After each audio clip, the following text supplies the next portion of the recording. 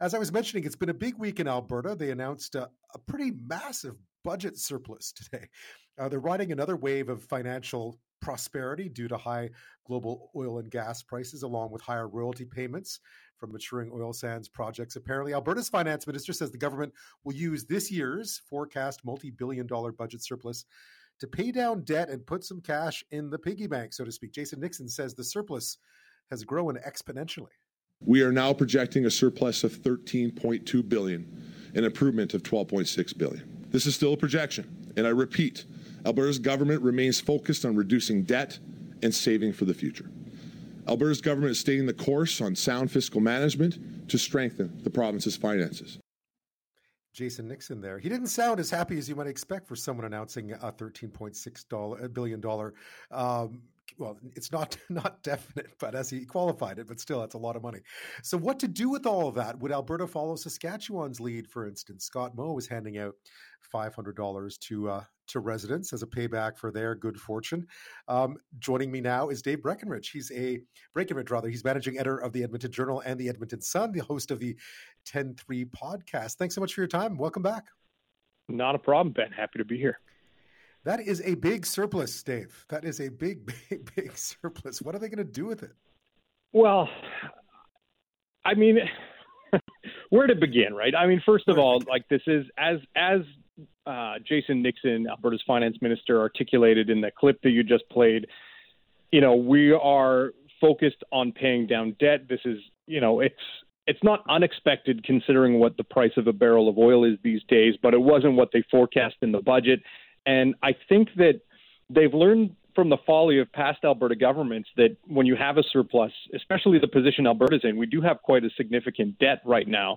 We have tens of billions of dollars in debt. So the idea that we could hand out checks to everybody like Saskatchewan is doing, or like former Alberta Premier Ralph Klein did, while that may be novel and everyone would like a few $100s in their pocket, I think they realize that they're in a position right now where they kind of have to stay the course. You know, they committed to paying down Alberta's debt when they were elected. They committed to getting Alberta back on the right path, financially speaking. And so while I'm sure it's tempting to do all sorts of fun things for Albertans or for the government, they're probably taking the prudent course here and saying we're going to focus on paying down the debt, and we're going to look at putting some money back into the Alberta Heritage Savings Trust Fund, which is our, supposedly our great oil wealth rainy day account, but it hasn't really grown in terms of real dollars in quite some time.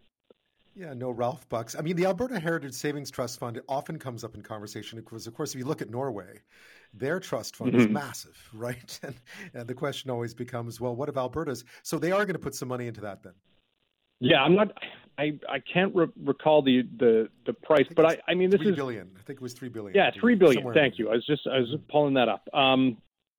Obviously, we're still talking about the forecast for the surplus for the year. If the price of oil stays high, the surplus could be higher than $13 billion, which would mean more money to pay down on debt and perhaps more than $3 billion going into the savings fund. And, you know, the Norway example is always one that gets dragged out, but you know, it being a country and the country being in control of all the oil resources it's not a great direct comparison. But I mean, on the flip side, you look at Alberta might not be handing out checks, but there have been some things that the government has done recently because we've been in a good position because of the price of oil being so high. The government was able to remove the gasoline tax from the price of the pump, which was 13 cents a liter before. So now we're not paying that, and the government's essentially footing the bill by not bringing in that revenue.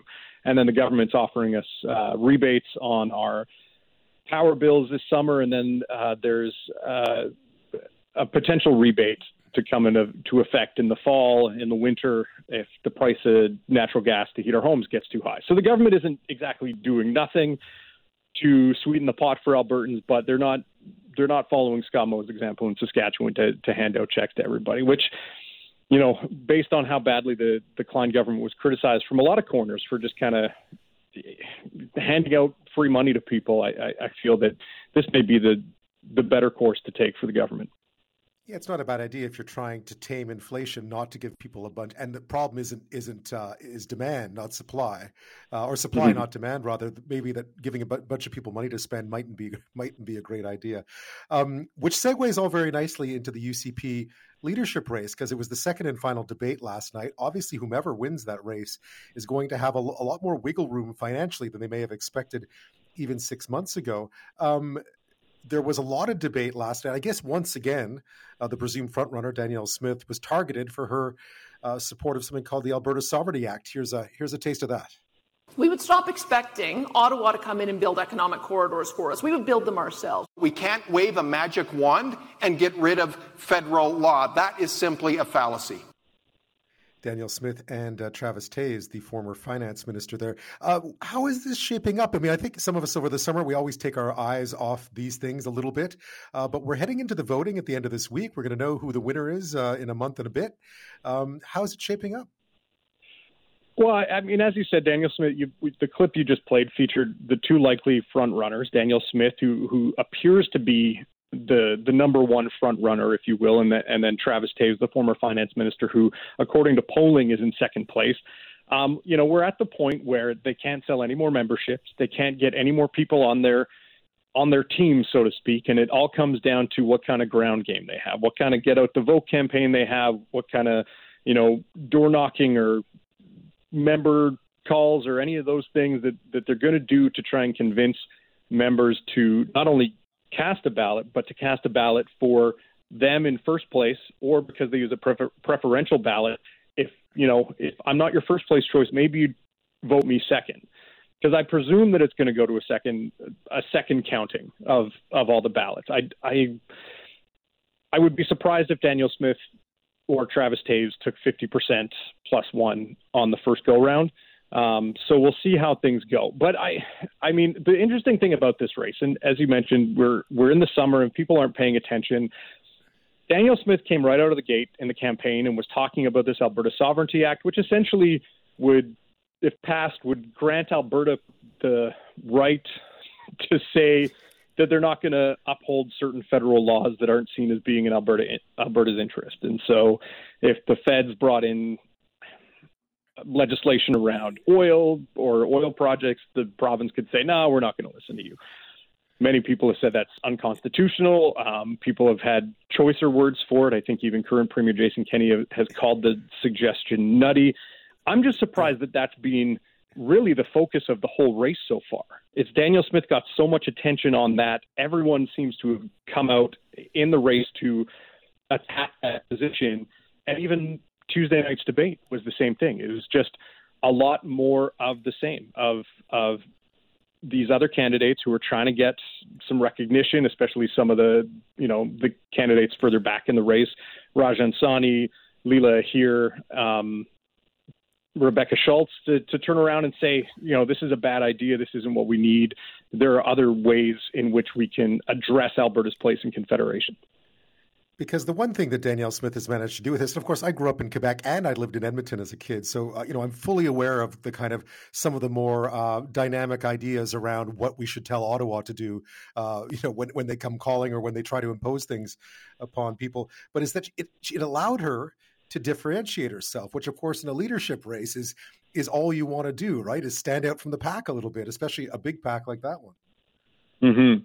And in a lot of cases, you have a handful of former cabinet ministers who are now to varying degrees trying to distance themselves from their own government to set themselves apart and say, I'm going to do things differently. I'm going to be an agent of change. And really the only person in the race who is considered a credible contender to win the race, who can honestly say that they're actually a candidate for change, is Danielle Smith. And so she's done, I think, quite a good job of setting herself apart, even if her policies have been widely criticized, by people across the spectrum. There are people on the left who are worried about what she would do with the size of government, and there are people on the right and people on the left who are federalists who say this whole sovereignty stuff is just going way too far. It's like the Alberta firewall letter times 5. Oh, and again, having Growing up in Quebec, once you start it, it doesn't end. You'll be shocked at how many ideas people can come up with for thumbing their nose at the federal government. And the one thing I can tell you, you really don't want to fill out 2 revenue reform, right? Due to your taxes twice, like you have to in Quebec. I don't care what they say; it's no fun at all. Chrystia Freeland was in Alberta today. It's the first time she's been out in public since that incident in Grand Prairie last week. She was in Calgary. She had something to say about that incident. Yes. There was an unpleasant incident, and I think it's important for all of us to be really clear that that was wrong. But one unpleasant incident does not in any way overshadow the warmth of the welcome that I have received and am receiving right now. Deputy Prime Minister Chrystia Freeland was in Calgary today. She was touring a bus plant, a trucking facility, rather, I believe, when she shared her first thoughts, at least in public, in Alberta, about what happened in Grand Prairie last week when she was accosted in some ways, or at least verbally assaulted by a gentleman or a man at Grand Prairie City Hall with some choice words. An incident that, of course, has raised a lot of condemnation and a lot of reaction over the past week or since it happened. Dave, how's the coverage been in Alberta? Has it been like it's been everywhere else, and how have people been reacting to it? Yeah, I mean, there's a lot of shock. It's one of those incidents where to see the video of it, because everyone's got a cell phone now, and it appears that the people who were accosting Prime Minister were recording it for their own benefit to put out to their own social media channels and say, "Look at her, we got her."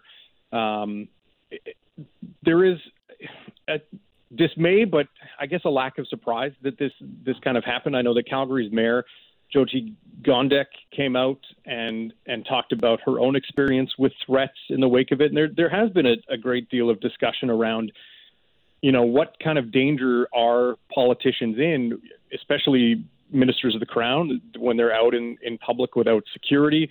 And there's been a lot of discussion as to, how much does this represent Alberta? I know that Chrystia Freeland has said that, it's not the Alberta I know and love. It's certainly, I'd like to believe it's not the Alberta that I know and love either. I grew up here, and that's not the kind of thing that I was taught growing up, and that's not how you address people with whom you have disagreements. But I don't know. It's troubling, and it speaks to of anger that's going around. I know there's been a lot of discussion about the treatment of female and BIPOC journalists by a certain segment of the population, and the vitriol directed at politicians over the last 2 years of the pandemic. It's kind of depressing, just the way that the discourse has changed and the way that, that we've had to kind of adapt to this being a regular thing. Yeah. I mean, I think what always strikes me so much about the language that's used, and it's because you have to think about what the opposite is. Clearly, most people don't agree with everything the federal government does. In fact, most of us didn't vote for this federal government. They're there without a huge majority of the vote.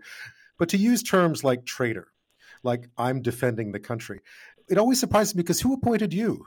Who appointed you to do that? Like, you don't get to do that. We're all in this together. We live in a democracy. We vote. If you don't like a government, you vote them out, or you express your opinions. But to do things like that, and it raised the question of security. And I found that really unfortunate because one of the beauties I always thought of Canadian politicians, perhaps, maybe not anymore as much, is that you could bump into your MP at the grocery store by themselves or with their families. And that was okay. And you sort of felt like, well, that's who we are. We can have that luxury. And I worry, and I interviewed Jyoti Gondek yesterday, and she talked about this as well. What happens if people succeed in intimidating people out of these jobs?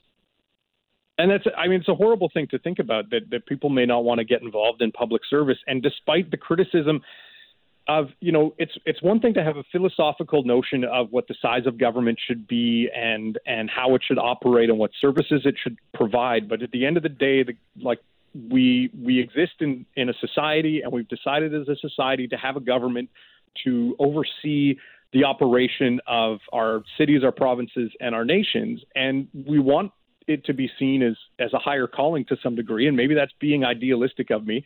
But this idea that we want people of all political stripes and opinions to get involved in the democratic process and to think that these people may succeed in driving people out. And I want to remind people, we're not that far removed from a guy who was armed, who used a truck to crash through the gate of the Prime Minister's residence to try and get at him. And to look at, again, I get that the Trudeau government isn't all that popular overall, and certainly not in Alberta, but this idea that there's a sentiment amongst a small segment of the population that wants to get them in some way, shape, or form. And you have to look at what happened to Chrystia Freeland in that lens. Sure, people are angry at her, and we expect that people are going to voice their frustration with the government. We want people to speak truth to power. But what the gentleman in Grand Prairie, and maybe gentleman isn't a good word. I had to hold myself. But he wasn't speaking truth to power. He wasn't. He didn't even come with any sort of grievance about COVID restrictions or jobs or anything. He just came to call her names and to be physically imposing and threatening. Yeah, he came to bully her and show off online on social media. I mean, whatever. The less we talk about him, the happier I am. But what happened, of course, is something that we need to talk about. Has it impacted your newsroom, Dave? Yeah, I mean, in terms of the just in general, the abuse of people online and so on, has it impacted your room? Well, I mean, you check any comment section on a news site over the last few years and reading those, and I was a digital editor at one point, and having to read some of the things that people say and feel comfortable saying online is demoralizing.